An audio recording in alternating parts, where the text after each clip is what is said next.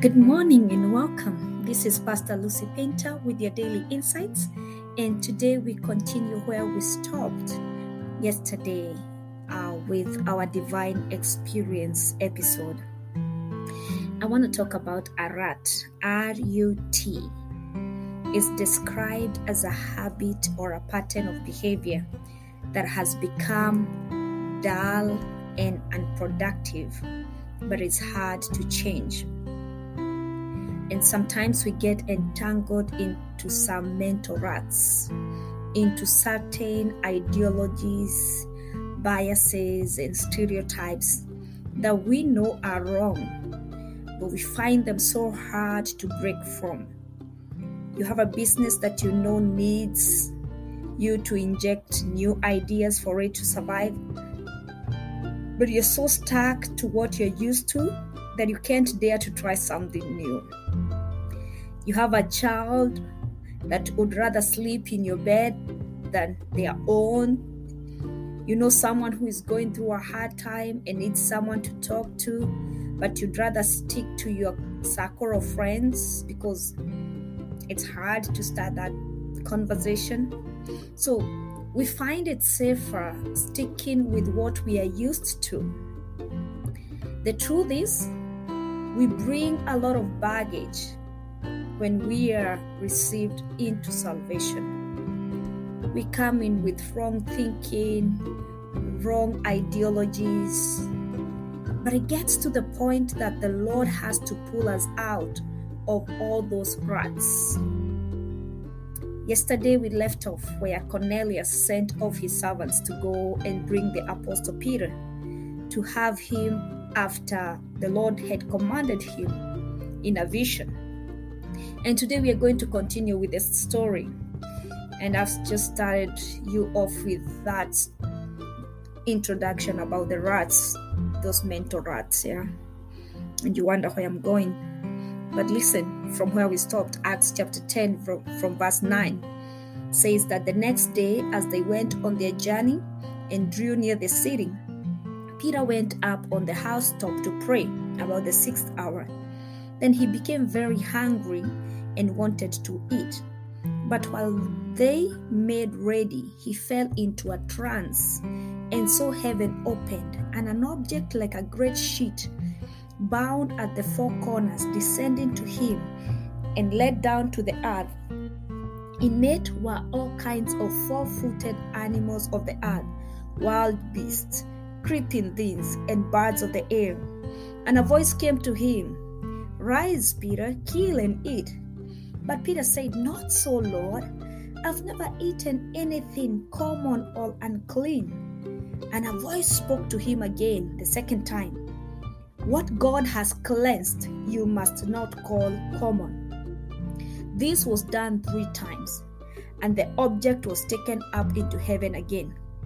Now, while Peter wondered within himself what this vision which he had seen meant, behold, the man who had been sent from Cornelius had made inquiry for Simon's house and stood before the gate. And they called and asked whether Simon, whose surname was Peter, was lodging there.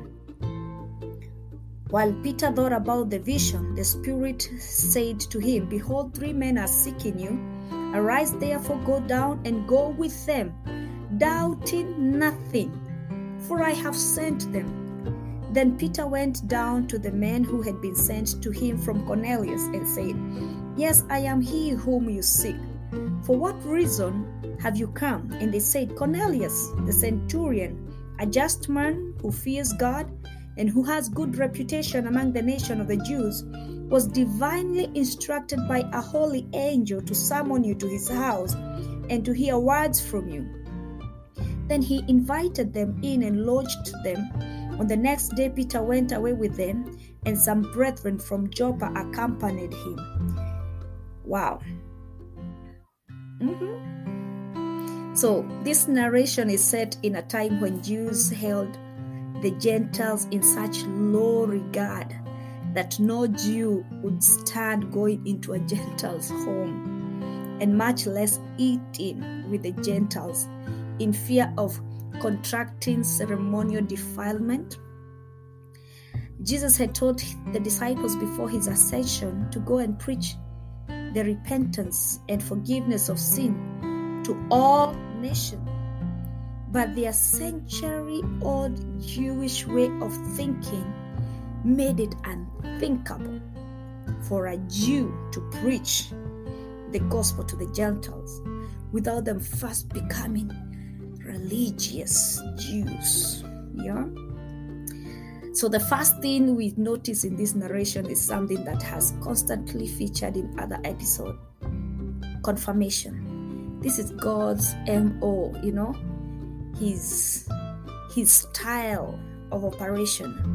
Whenever the Lord speaks, he provides confirmation for his words. And so we see two men 30 miles or so apart being brought together by the same command, so that when the purpose of this experience is fulfilled, they would not doubt the source of their command. So Luke, who is the author of this book, presents us with a scene of Peter praying alone on the rooftop, away from the distractions, where the Lord gives him this trance we have just read about. And Peter, being a Jew, followed the Jewish dietary laws. If you read Leviticus, you shall not eat this, you shall not, this is unclean, this is unclean. So Peter followed all that. So he had in everything, he was a Jew, like in everything that touched religions.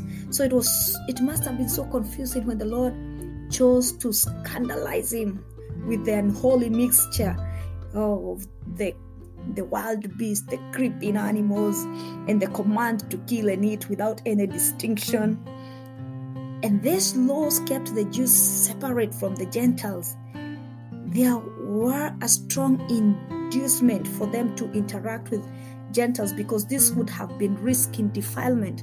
The Gentiles never really cared about what they ate, so the Jews had no dealings with them. It was not surprising that Peter refused to eat 3 times, even after the Lord warned him and called him about it, saying, anything the Lord has cleansed is clean. Don't call it common. And just when Peter was pondering on this vision, on this trance, and the weird commands, the people Cornelius had sent arrived. And the Bible says that they stood at the gate and inquired. And the Lord said, behold, there are 3 men that are seeking you. You are going to arise and go down, and do not doubt, for I have sent them. And this whole scenario paints the exact situation that the vision was meant to correct. There had been a great rift between the Jews and the Gentiles, but this rift was about to be broken. The Lord had chosen this moment to make clear the purpose of the experience that Peter had just had. It was to change Peter's thinking, to break the barrier that kept the devout non-Jews at the gate, and to use Peter to extend the invitation to the Gentiles, so that they may come into the house, so that they may be enjoined to the body of Christ, to the fellowship of believers. And the Bible says that Peter invited them and lodged with them. And on the next day he went with them, and some of the brethren from Joppa accompanied them. These were now 2 groups of people who could not have dined together, let alone enter into each other's houses.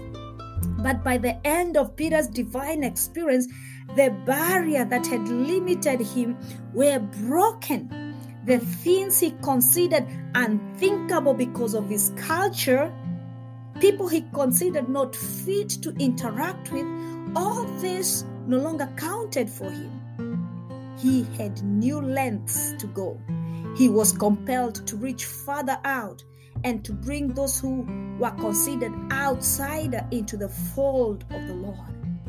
And I believe we've all been where Peter was, We have known people we should be reaching out to, people that need to hear about the grace of our Lord, people who need to hear the message of hope that we carry within us, but boundaries that have been set up by traditions, limits that have been forced onto us by cultures, by stereotypes, by unfair biases, have kept us from reaching out to them. But I pray today that we may get this awakening, that we may have this kind of barrier-breaking experience, an experience that will open us to greater things that we thought were impossible for us, that these imposed boundaries may be broken, that we may take the word of God where it has not reached before. May the Lord set us free of all carnal shackles, and may we learn to listen and not hesitate when the Lord is communicating. May the Lord give us the grace to receive with open arms those who come to Him, even as He received us with open arms. May we receive the grace to go beyond our boundaries in Jesus' name. Hallelujah. This is Pastor Lucy Painter with your daily insights, and this is Divine Experience, Day 12. Shalom.